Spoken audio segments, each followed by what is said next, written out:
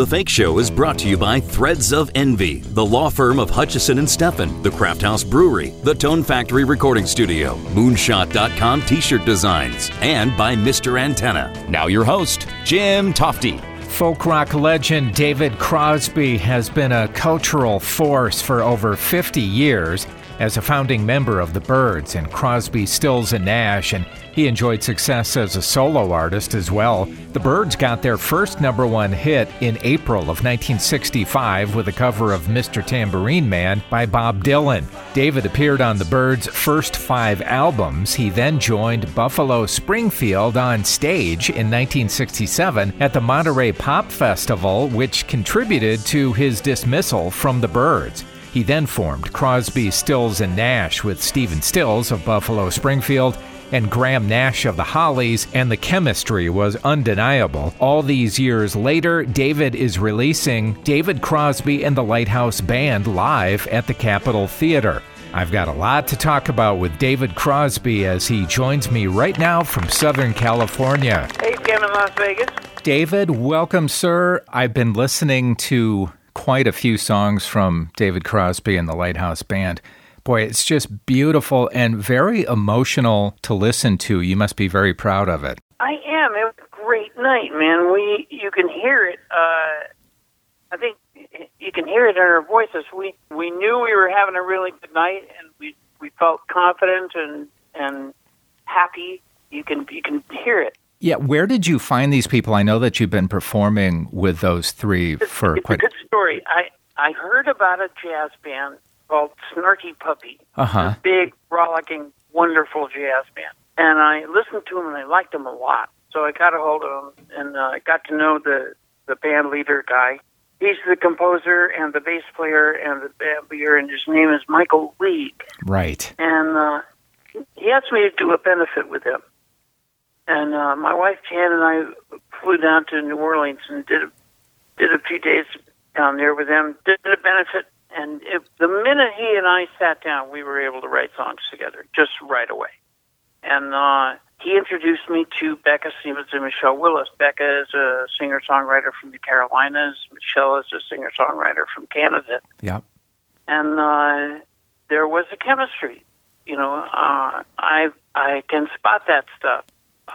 Every once in a while, you could try it 100 times and fail 98 times, and then the 99th one you'll put those 4 people in a room, and something will happen, and that's when the chemistry's there. So I definitely wanted to work with him. So we tried writing together. We wrote the next entire album together, and I think we're going to do it again.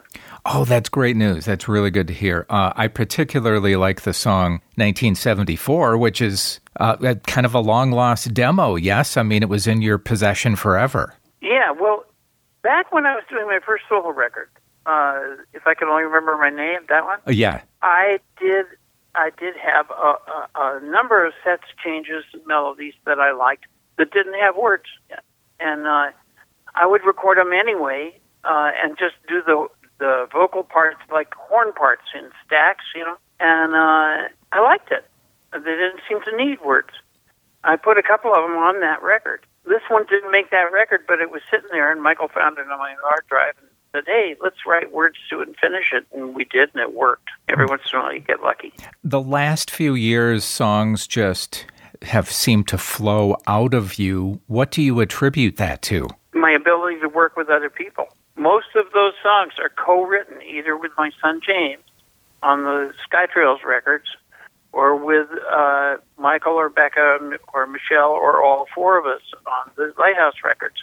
And I think that's a huge advantage, my ability to work with other people. I love it. You know, I feel like watching your life and really liking your music over the years, that losing such precious friends as Cass Elliot and Janice and Jimmy, and having the same lifestyle that they did at the time, you were probably thinking, well, I survived. I'm gonna do something with my life. I did think exactly that. I thought, well, I'm hugely lucky that I did live, and I think it's a responsibility. If you're given that gift, you have to take it seriously and try to do something good with it. When you saw the Beatles on Ed Sullivan, and maybe even more importantly to you, A Hard Day's Night, were you already with the guys in the Byrds, or were you just kind of in the forming stage at that point? No, we were.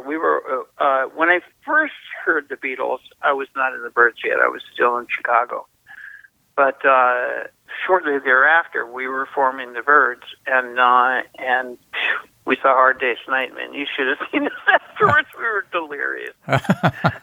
Funky show. I know what you mean, having seen it myself several times. I totally get that. By the way, it must have blown you away to then eventually become friends with those guys. Yeah. Particularly George, but all four of them. I'm still friends with Ringo and Paul both. Everyone was influenced by everyone. I remember hearing Eric Clapton saying that he wanted Dance the Night Away to sound like the Byrds. Yeah, he liked the Byrds. Wasn't his style of playing, but it was pretty genuine stuff, and he liked that. By the way, David, when I bought the 45 of 8 Miles High when I was a kid, blew me away like it blew everyone away. But the flip side, I really went crazy for, called Why, which is your composition. Just love that song. I'm wondering why that didn't get as much airplay, because it was just a great song. It was a great song. It wasn't as good a song as 8 Miles High. 8 Miles High was a better song.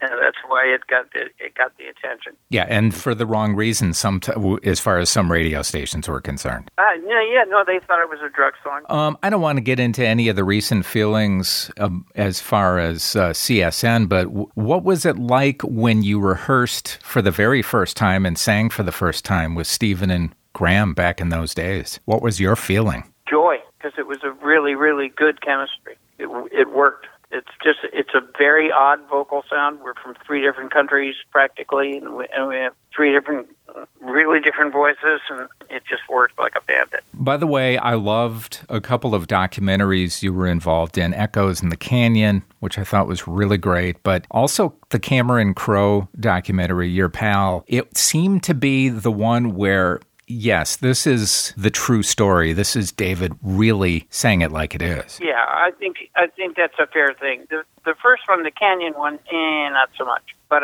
this one, the one with Karen, I thought it was remarkably honest. We tried really hard. I'm assuming touring is a thing of the past for you, but what about a residency here in Vegas?